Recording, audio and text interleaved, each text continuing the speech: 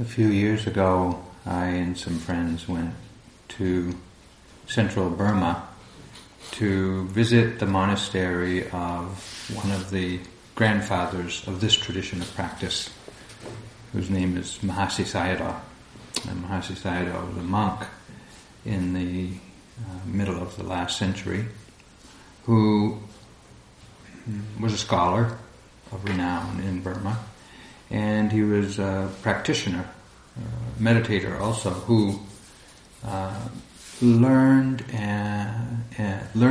how to practice, and in undertaking his own practice, developed a way of practicing that was very effective and useful for even lay people, householders like ourselves, not just for monks and nuns who lived the whole lifetime in the monastery. So he opened a meditation center really in Rangoon in 1949, and over the years many Westerners or teachers like Munindra and Sayadaw Pandita and many Westerners have practiced there, and it's had a pretty profound, significant effect on the whole way that we practice mindfulness and insight meditation here in the West. So we had gone to this remote village to see where he lived as a monk before he opened the meditation center in Rangoon, and we found there on the wall of his cottage where he lived his admonition, what was called an admonition, which is kind of a succinct overview of Buddhist teachings and practices. And you know, when we look online or you go into a bookstore and you look for spiritual books or meditation books or even just Buddhist books, there's just such a proliferation of titles and topics that you hardly know where to begin. But this admonition that Mahasi Sayadaw wrote is very succinct and contains all the elements of what you actually need to know and do to gain the benefit of what the Buddha taught. So I want to read this short piece. I've changed the word admonition, which feels a little bit like being admonished, to encouraging counsel, because I find it really encouraging, and it's advisory, and it's encouraging and supportive of our practice that we undertaking here. So he writes, "Do good deeds, avoid causing harm, and purify your mind. These are the teachings of all the Buddhas. It is generosity that one can rely on for one's happiness, one's wealth, and humanity. And living in harmony, too, is a real refuge, in that it makes one pleasing, delightful, and free from destructive states of mind. Let there be only a few things that you attend to, a few words that you say, and a few hours that you spend sleeping. Love solitude, be willing to learn, and seek good friends. These are the 6 factors contributing to good dhammas. Continuous mindful awareness leads to insightful understanding of the causal relationship between mind and body, their impermanence, unreliability, and insubstantiality, and such wisdom leads to lasting peace. This meditation center should be a quiet place where we strengthen our faith, practice generosity, live in harmony, calm and liberate the mind."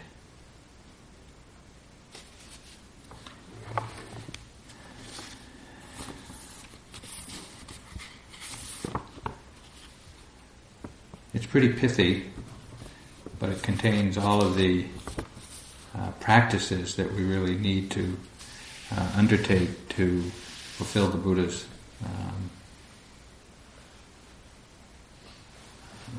Noble Eightfold Path. and to awaken and free ourselves from suffering. So we start by saying, do good deeds, avoid causing harm, and purify your mind. These are the teachings of the Buddhas, of all Buddhas. We live in the time of Gautama Buddha, who lived 2,500 years ago. And while that seems like a long time ago, and it is, it's amazing that the teaching of someone from that time is still so powerfully practiced and alive, really, in the world today. But there's our Buddha, the Gautama Buddha 2,500 years ago, was just the 29th in a long lineage of Buddhas. And it is said that all the Buddhas teach the same thing. So when he says to do good, the Buddha was really into lists. He's a real list maker. So, you can't just say do good and avoid harm, avoid causing harm. There's 10 good things to do, there's 10 things to avoid, and there's 3 ways of purifying the mind. But anyway, so we can, if you just use your kind of good human sense of what are the good things to do, what are the good behaviors or qualities to develop, generosity, be generous to the poor, live an ethically moral life, and to develop the mind means, of course, to learn to calm the mind down through tranquility practices, but also to understand the mind through insight practices.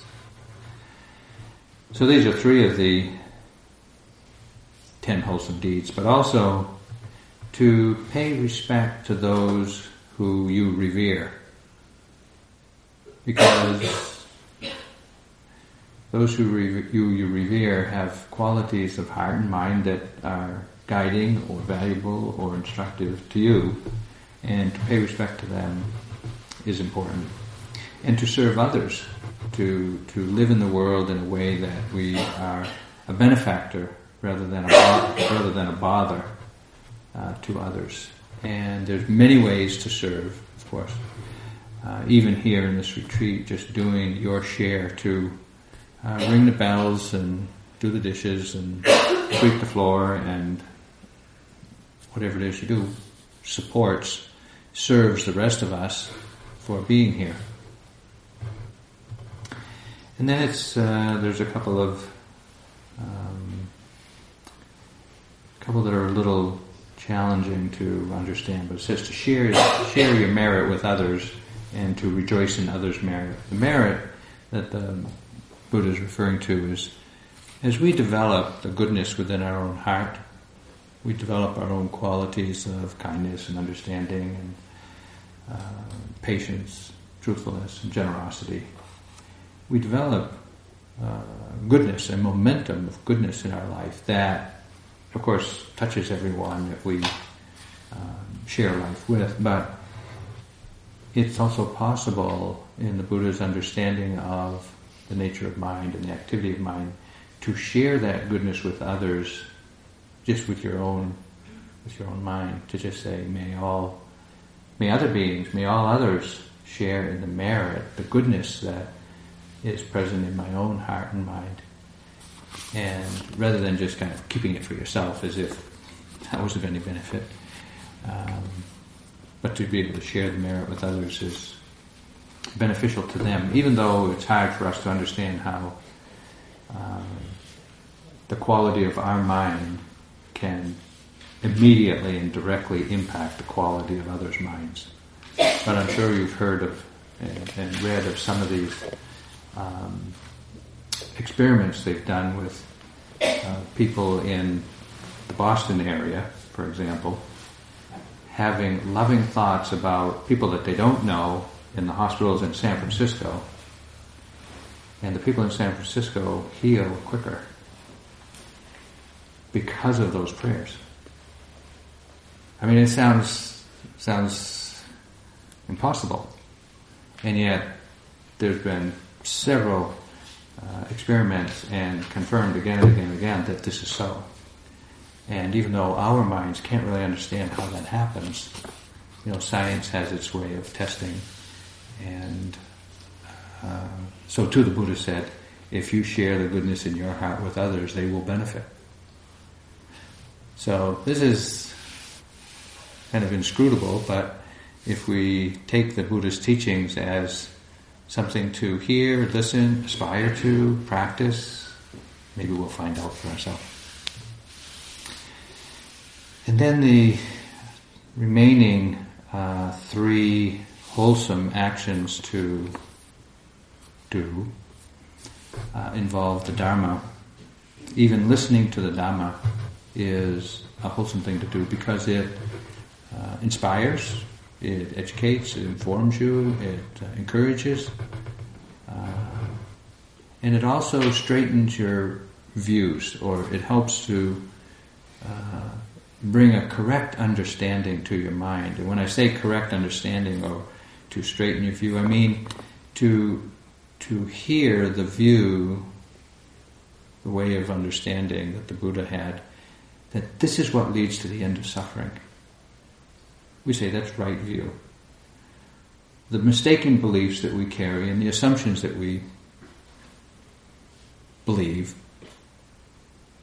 we call them wrong views if they lead to more suffering. It's not right and wrong in any grand metaphysical sense. It's just, do they lead to suffering or do they lead to the end of suffering?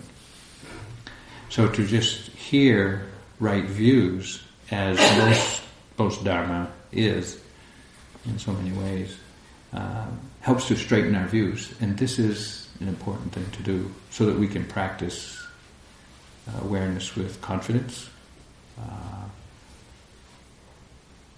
knowing that we're headed in the right direction, or at least aligning our aspiration with the teachings of the Buddha.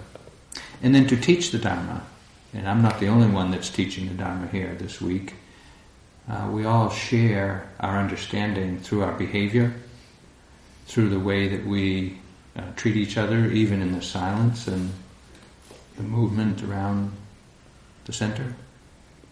This is the way of sharing or expressing your understanding of the Dharma with patience and truthfulness and kindness and consideration, respect. So these are the wholesome actions that the Buddha teaches us to do. To avoid causing harm means to act compassionately so as not to harm others.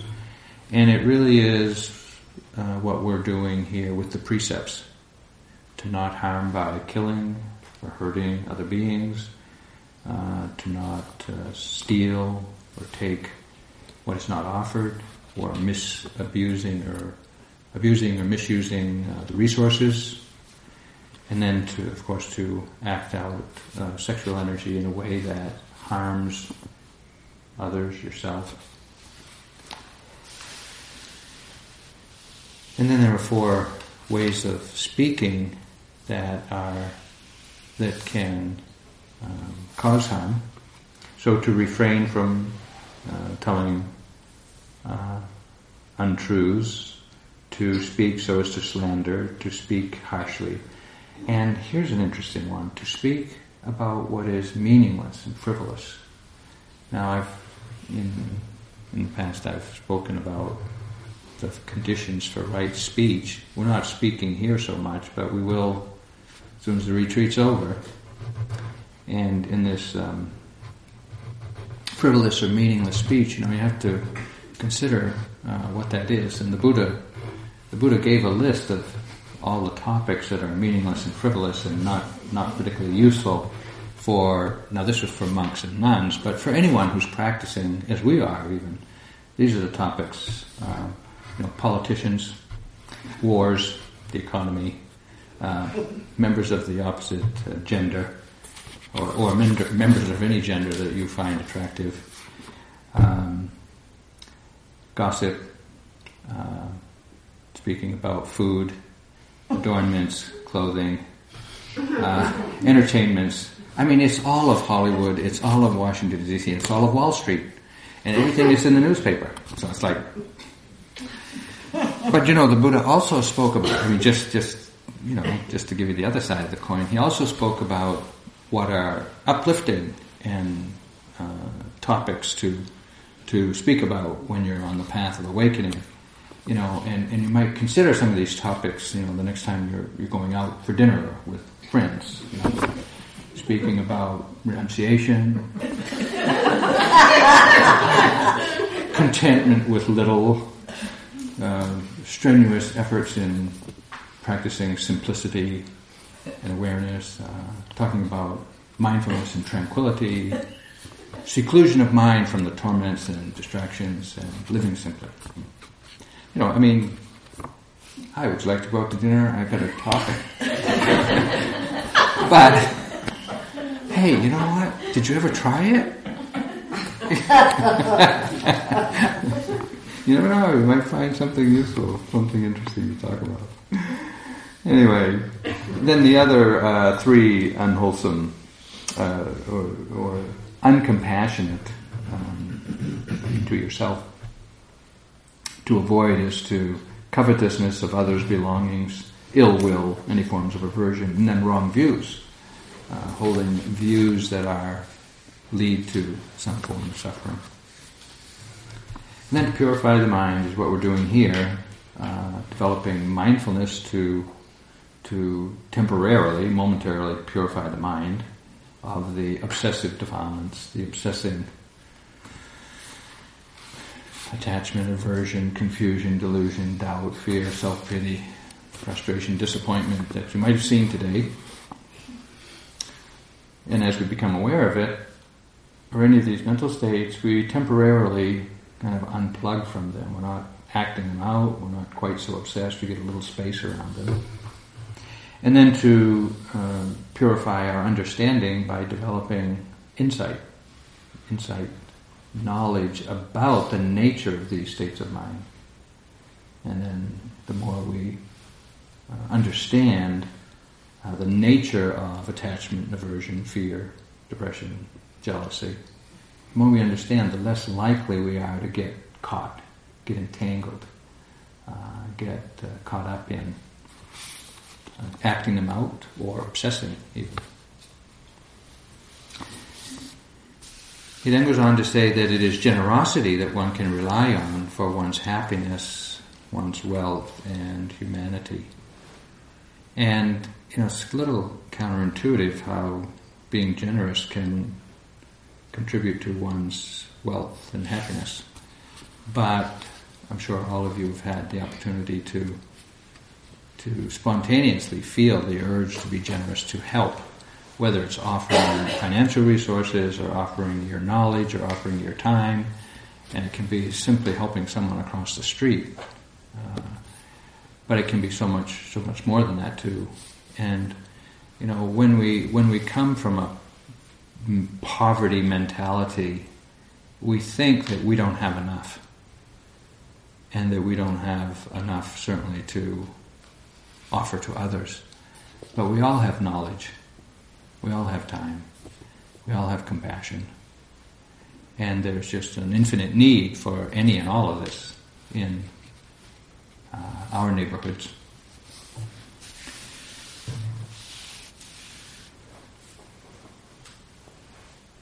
The humanity part of generosity is, when you see others in need, whatever the need is, and you can share with them, share your life with them in some ways. Whatever you offer, whether it's knowledge or time or material goods or whatever they need, what you're really offering with any act of generosity is you're offering acknowledgement that this person is, that you recognize this person, that you see this person, whatever their condition, you see them, you value them as a human being, you can respect them just as a human being, and and by that gesture, you give them love.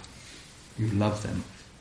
And that's what is given or offered with every act of generosity, is love. So some of you know that 12 years ago now, one of my students asked me if I knew any NGO or charitable organization that supported education in third world countries, and I didn't at the time. But I said I'd keep my mind open about it. And it wasn't but about a week later that one of the monks that taught me the meditation when I was in Burma got in touch with me, and he asked me if I could help him build a school in his native village. So here's one student that wants to support education in third world countries, and here's my monastic teacher saying, would I help him find a way to help him build a school? And I thought, I wonder if they're talking about the same thing.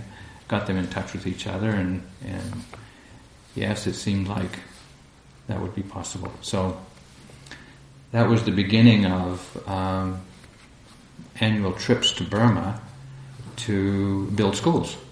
And over the years,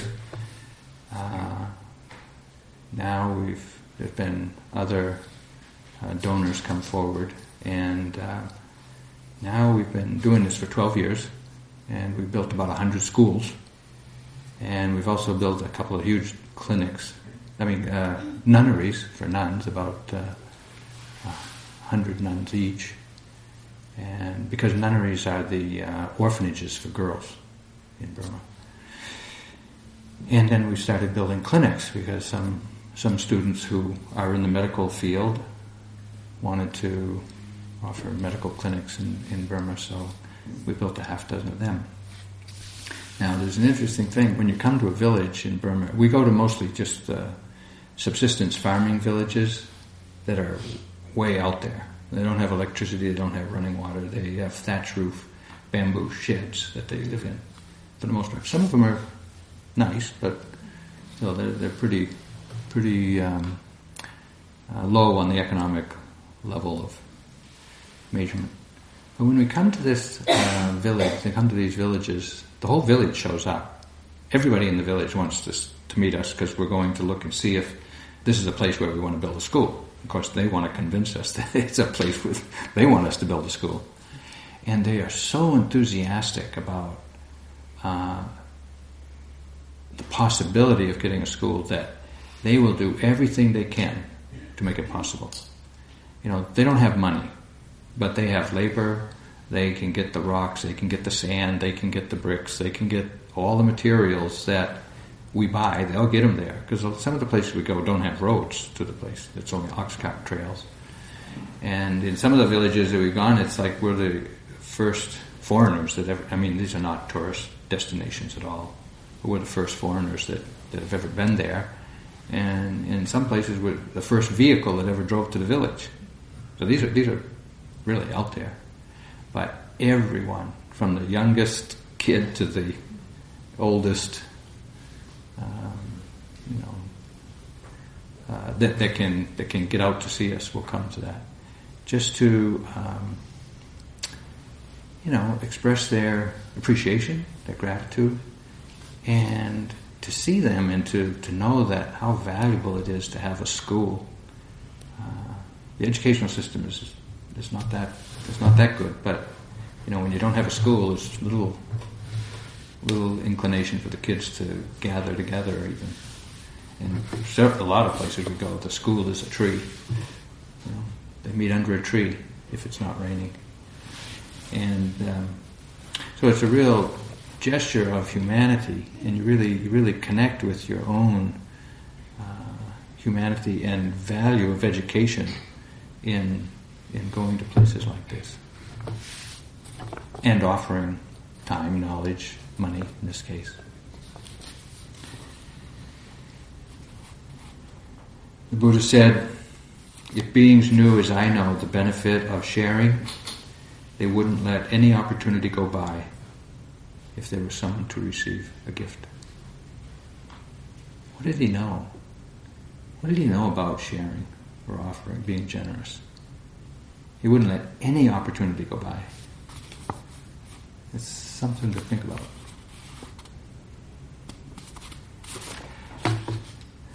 Living in harmony, too, is a real refuge, Mahasi says, Sayadaw says. in that it makes one pleasing, delightful, and free from destructive states of mind. This living in harmony is living in harmony within yourself and living in harmony with others by practicing again the precepts as we mentioned it, as I mentioned. We have to look at what is the benefit to us by living with that kind of consideration, not to harm, killing, stealing, sexual activity that harms, use of intoxicants, things like that. And you only have to look at the news to see how much the world is not keeping the precepts. It's just not. And the Buddha said there are these two qualities of mind. They're called in the Pali language. They're called hiri and ottappa, and they are called the guardians of the world because they protect the world from just falling into depravity. And their moral conscientiousness, and moral shame, not the shame of humiliation, but the moral shame. It's having a sense of your own interior standards of what's right and wrong in your relationships with others. And it also includes the having a sense of what the community standards are. And the community standards are those of your spiritual community. Whoever your spiritual community is, what is their standards of right and wrong? This is not just a moralistic, judgmental, put down of people who are different in any way. It's not that at all. But we know in our own hearts when something is harmful to others, harmful to our own,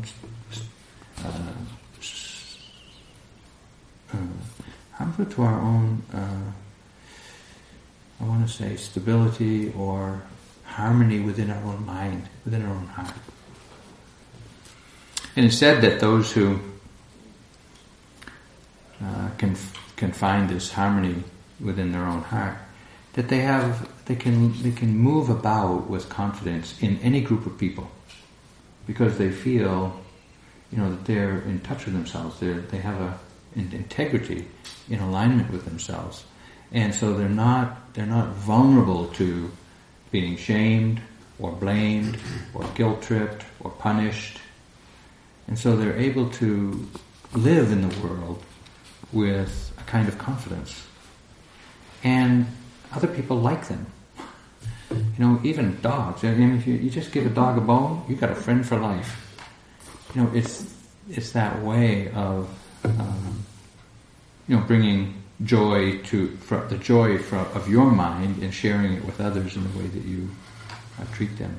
Now we may know, yes, this is the skillful thing to do, this is the wise thing to do, this is the kind and compassionate thing to do, and it's not always easy.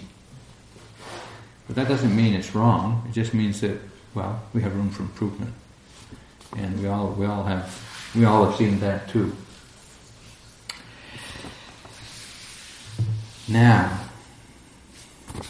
Mahasi Sayadaw says there are these 6 factors contributing to good dhammas.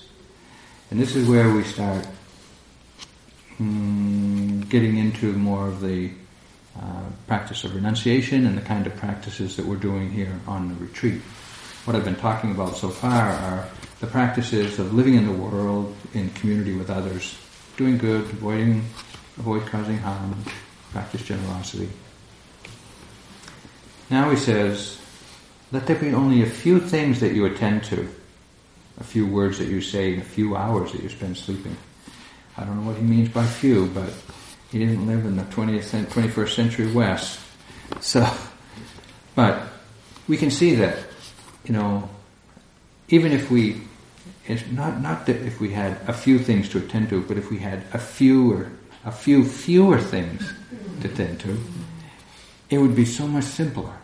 We would be just a little bit calmer. We wouldn't be quite so strung out, not having to multitask all the time. And we know that as soon as we make some effort to just simplify our life, not to the point of, doing without, but just to simplify our life, has a powerful effect on how we feel inwardly about ourselves. And then a few words that you say. Well, I might say a few words that you text, say, write, read. We live in the world of concepts, the world of words, probably much more than we live in the world of our senses. And there's cost to all that. We really can feel quite estranged from ourselves. We can feel quite disconnected from ourselves. And we know that words can really spin us out. Whether it's just reading the news or a caustic comment from anyone, can really pierce our heart in a way that is not easy to live with, to acknowledge.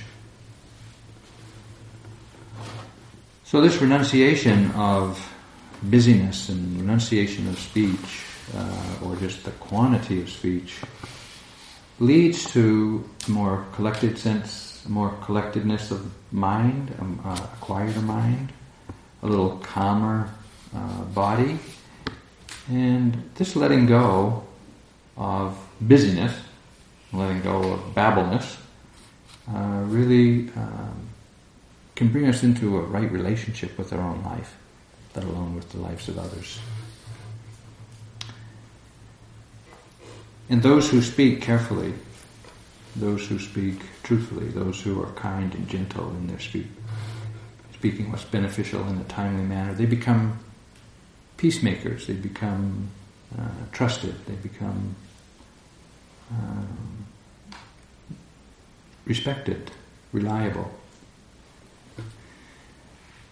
If we knew, and we do know, but sometimes we don't acknowledge it enough maybe, the fabric of our communal life is as fragile as the intention of every word that we speak. Because the communal life that we live at home or in our workplace or in our neighborhood is built on the care and the consideration, the trust that we have with those around us.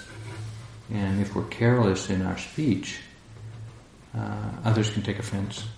We may not, well, sometimes we may mean harm, but even if we don't intend harm, the impact upon others may be harmful. And so being aware of speaking in a way that doesn't harm means not only watching or observing, recognizing, being careful of your intention when you're about to speak, but also noticing the effect that your speaking has on others, and when it causes harm, unintentionally, to either amend or at least learn from that there's more to pay attention to. When I was living in the monastery in Rangoon, I'd gone to practice with Sayadaw Pandita there. And Sayadaw Pandita was a very well-respected monk in Burma. And he had invited a number of young monks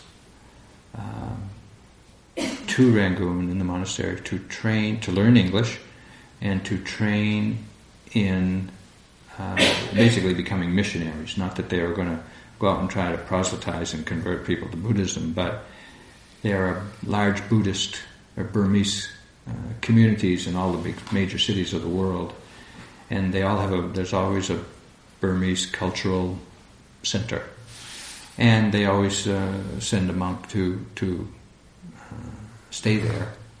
And so he was training them, and these were the monks who were, the brightest and the most astute meditators, and the ones who got first or second in the national exams. And so they were really just bright guys. And they had this little section of the monastery where they lived, and there were somewhere between 20 and 30 of them training, and they helped run the meditation center, but they were also learning English and studying. And because I spoke English, they liked trying to trying to talk with me. I like talking with them too. But I was always curious about them, like, who are you and what are you doing here and where'd you come from and what's up? They would not say anything about each other. I couldn't get them to say, they room with, they room together and they know each other, and some of them are exceptional chanters, some of them are exceptional meditators, and you just hear about this. But they wouldn't say anything about each other. And I think they really understood that the fabric of their community, their communal life, is fragile. And if you're just careless for a while in speaking about each other, even with good intention, it can set off ripples and, weaken the fabric of the community. So it was really instructive to me to see how careful they were with their speaking to each other and about each other when I was there.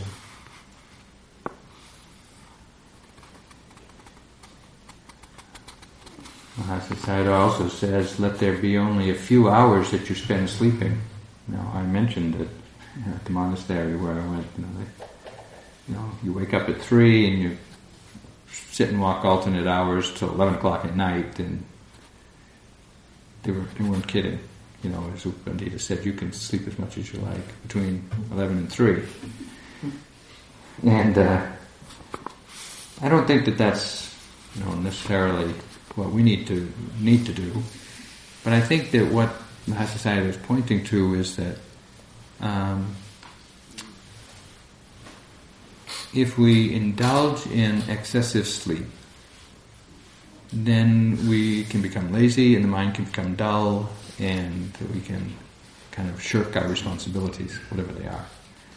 So I think, what I like to encourage people to do is to really look at how much they sleep, when they sleep, and not to try to do without the sleep that you need, but to really find out for yourself, truly, how much sleep you need. And I think a lot of us just assume that we need a certain amount of sleep, of course with whatever behaviors or whatever workload, whatever social life we have, it puts some demands on us. But to get the sleep that you need supports stability of mind, but to get more than you need supports indulgence and kind of a mushiness of mind, if you will. So it's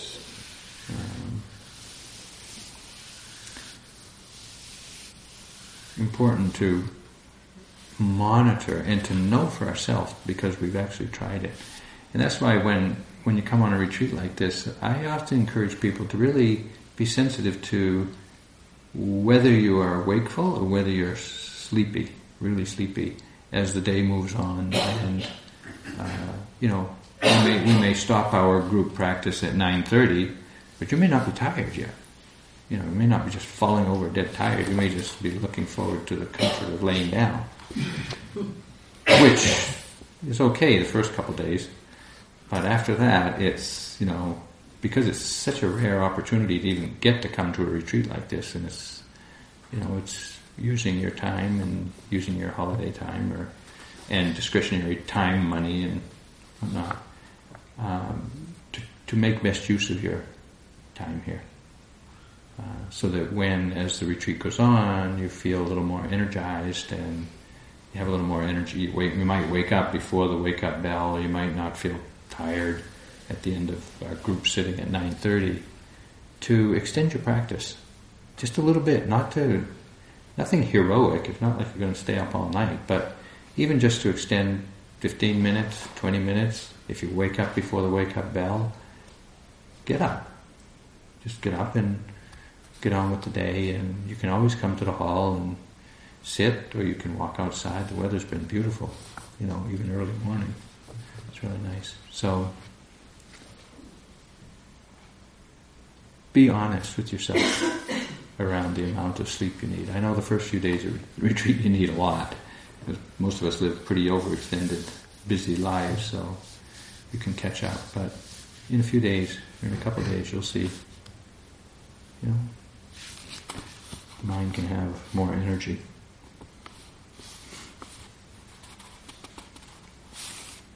So let there be a few things that you attend to, a few words that you say, and a few hours that you spend sleeping. He then goes on to say, love solitude, be willing to learn, and seek good friends. These are the 6 factors contributing to good dhammas. When he says, love solitude and seek good friends, kind of sounds a little, like they're going a little counterintuitive that they could be in the same direction. But actually, to love solitude means not to isolate yourself so much as to learn how to be comfortable alone. And that means alone without the phone, without the text, without the computer, without the news, because in the solitude of our own heart and mind is wisdom. There's wisdom there. And in the entanglement with the world of activity and what's out there, it's easy to lose touch with, it's easy to lose sight of, it's easy to lose contact with that inherent natural wisdom that is available. And most of us have had that experience, whether you're alone in nature or you're alone at the beach or whatever, you're just alone and things become clearer sometimes. Just settling into your own heart. So to love solitude is not to just endure loneliness or isolation, but it's learning how to be at ease with yourself without encumbering the mind. Being at ease with the fullness of your mind, or being at ease with the emptiness of your mind. Either way. One time after I left Burma, I was still a monk, and I went to Thailand for about a 3-month period to practice while I was waiting for U Pandita to come out of Burma, and I was going to travel with him. And so I had someone find me a monastery to go practice in that was outside the city. So they took me to this monastery over near Cambodia, and it was just a small village, and it was a really small monastery. It was about 100 acres, but there was only 2 monks. And they didn't speak any English, and I didn't speak any Thai. And I was there for 3 months. And it was a lot of solitude. And the only time I saw them was in the morning between 6:30 when we got up and put on our robes to go out into the community to collect our alms. So we would go for an alms round of about an hour and a quarter through the village, and people would offer us the meals in our bowls. We'd go back to the monastery, clean up the monastery a little bit, and then eat our meal. And we were done by 8 o'clock. From 6:30 to 8, I saw the other monks, and then I was back in the forest in my cottage and didn't see him until 6:30 the next morning. And all I had was geckos, jungle geckos. Man, are they loud. They're like a 1.5 feet long with a big tail. They're harmless, but boy, when they start chattering, it can raise the hair on you. But that and snakes. Wow, okay, so one time we get to eat 1 meal a day. So by 8 o'clock in the morning, you're done eating for the day. And in this village, they grew tapioca and they ate sticky rice. So we got big globs of sticky rice, tapioca, and ground up meat with green flecks of something in it every day. That was what we got. There were no fresh vegetables. Occasionally we got a barbecued frog, but we won't go there. I didn't eat those ones. And so you eat this heavy food. I mean, heavy food because it's all you're going to get today. And so it would be so much heaviness that, if you try to sit with that belly full of tapioca and sticky rice, you just kind of fall asleep. So I would stand, my cottage, my little hut, like a little tool shed really, was up on poles, up on stilts about 6 feet high.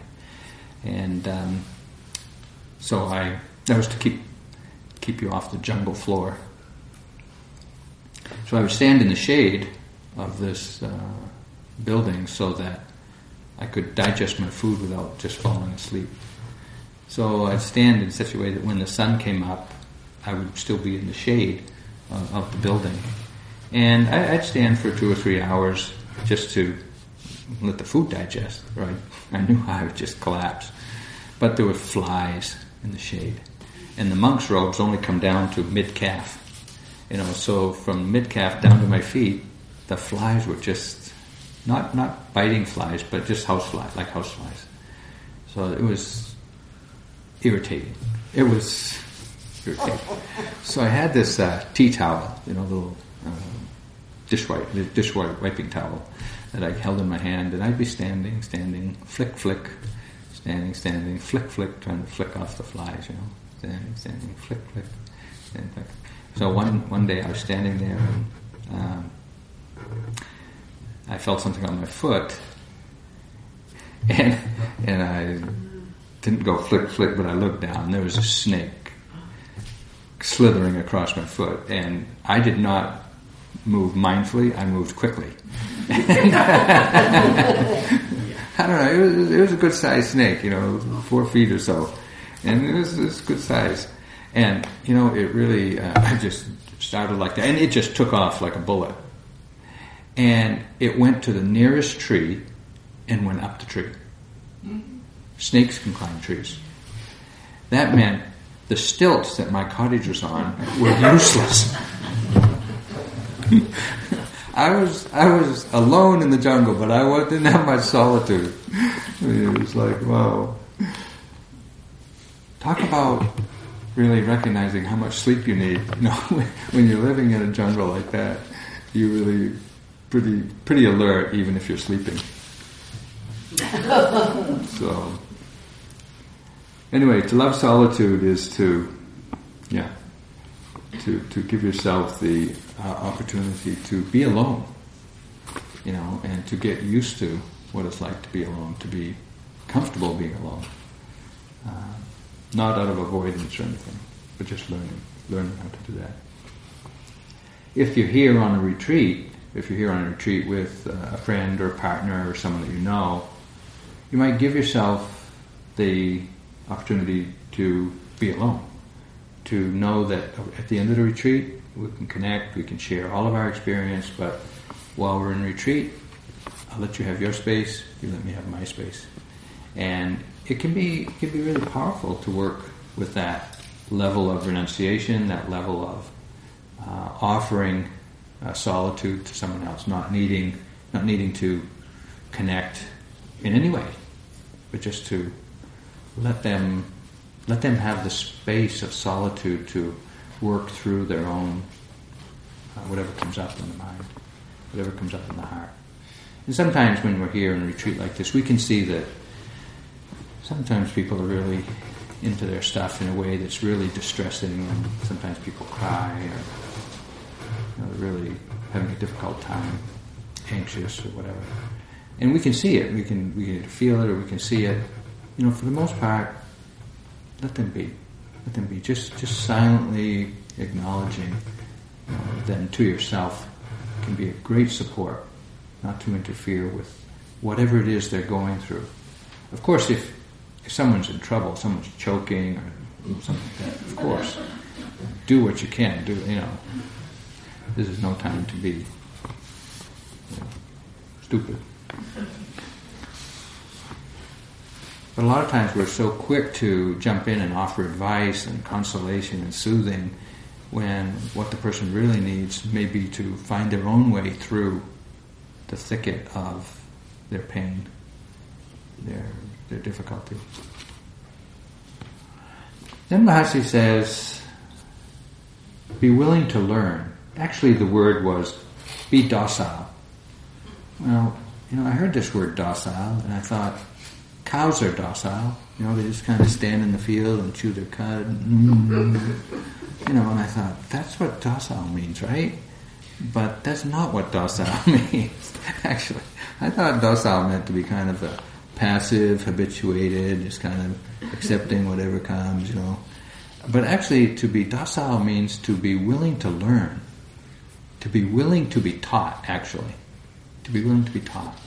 And once I understood that, I thought, that's an interesting quality, to recognize it's needed in Dharma practice, because we gotta, we've lived, we're educated, we've lived our life, we've made something of our life, whatever it is we've done, and who are you to tell me anything, But sometimes what the Buddha has to offer is not easy to hear.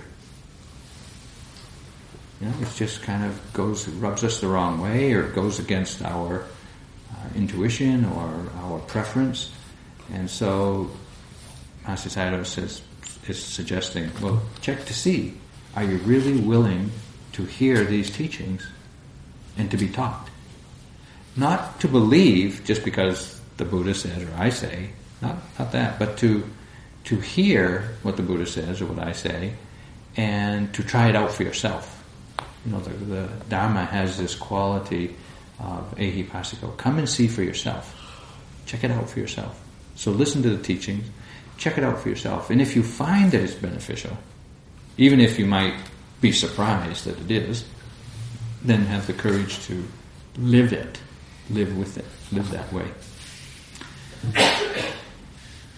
When we're teachable, of course, we're willing to learn, and already the mind is open, pliable, flexible, willing to grow, willing to change, willing to admit mistakes, bad habits, in order to learn. And we might understand that, our mistakes are the paving stones of wisdom on this path. Because when we make mistakes and we see that we suffer, or others suffer due to that, then it's pretty hard not to learn from making mistakes. So any mistake that you can gain wisdom from is valuable. Hard to call it a mistake at that point, because it leads to some understanding, some increased understanding, some wisdom. And then, while we're loving solitude, to seek good friends. So, what this means is, we have we meet a lot of people in our lives. Some at work, some neighbors, some socially. We just meet a lot of people. And it's important to consider who they are in your life, or how they are in your life, and what they're, which of them calls forth the best within you. We meet a lot of people that, quite willing to go into the ditch with us, or to just kind of waste our time. And so you want to recognize those who call forth the best within you, because that's your spiritual community. Those that you care about how they think about you, that's your spiritual community. So whose counsel do you seek? And who is it that you care how they think of you? A good spiritual friend is someone who you trust to offer advice. Hopefully you'll be courageous enough to ask for it. But sometimes we have to monitor just how to be a spiritual friend. Because when we see people, as we sometimes do, acting out in a way that's not beneficial to them, it's hard to know just how to approach them, what to offer them. And sometimes, we have to really monitor. Even if we think we know what's right, what's best or better, there might never be the right time to share it. So it's an important consideration. Now, U Pandita was not like that. U Pandita was not afraid to lay it out, and let you deal with it one way or another. And some people who had practiced with, or had gone to practice with Sayadaw U Pandita found him too strict, seemingly uncaring, very demanding, very impersonal, and just kind of severe almost. But, I practiced with him for many years, and what I found was that he was so knowledgeable about the mind. He understood the nature of the mind, the activities of the mind. And he understood the suffering in my mind better than I did. And so he encouraged me to practice in such a way that was hard. It was really hard. It was very demanding. But it exposed the suffering in my mind, in my heart. And because when it was exposed, then I could practice in such a way as to relieve myself of that suffering. But if I didn't, to the extent that when I didn't know about that suffering, I couldn't do anything about it. I didn't know that I was suffering. But because he encouraged me to practice in such a way that I saw the suffering, and it was not just the suffering caused by meditation. Mindfulness doesn't cause suffering, it exposes the suffering. It's already in the mind. And by being able to deal with the suffering and resolve it in some ways, or let go of beliefs and behaviors and misbehaviors, was able to get some relief from suffering, I then could consider that Sayadaw Pandita's way of teaching was very compassionate.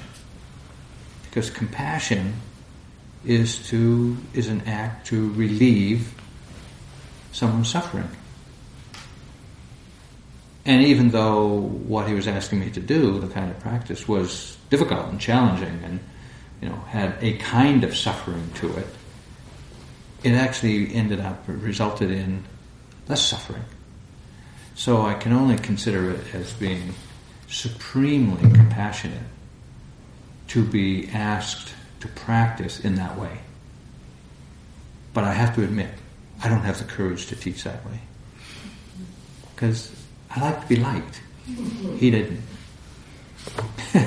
Kamala went to see him one time when he was teaching somewhere, and she hadn't seen him in a while, so when she saw him coming down the stairs, she said to him, "Oh, Sayadaw, I'm so happy to see you." And he goes, blum, blum, blum, blum, blum. He mumbles something in Burmese, which wasn't translated at the time. So then she had this interview with him and talked with him for a while. And then as she was leaving, the translator said, "Hey, do you want to know what Sayadaw said when you said you're so happy to see him?" She said, "Yeah." He said, "When you said, 'I'm so happy to see you, Sayadaw,' he said, 'I'm not here to make you happy, I'm here to make you mindful.'"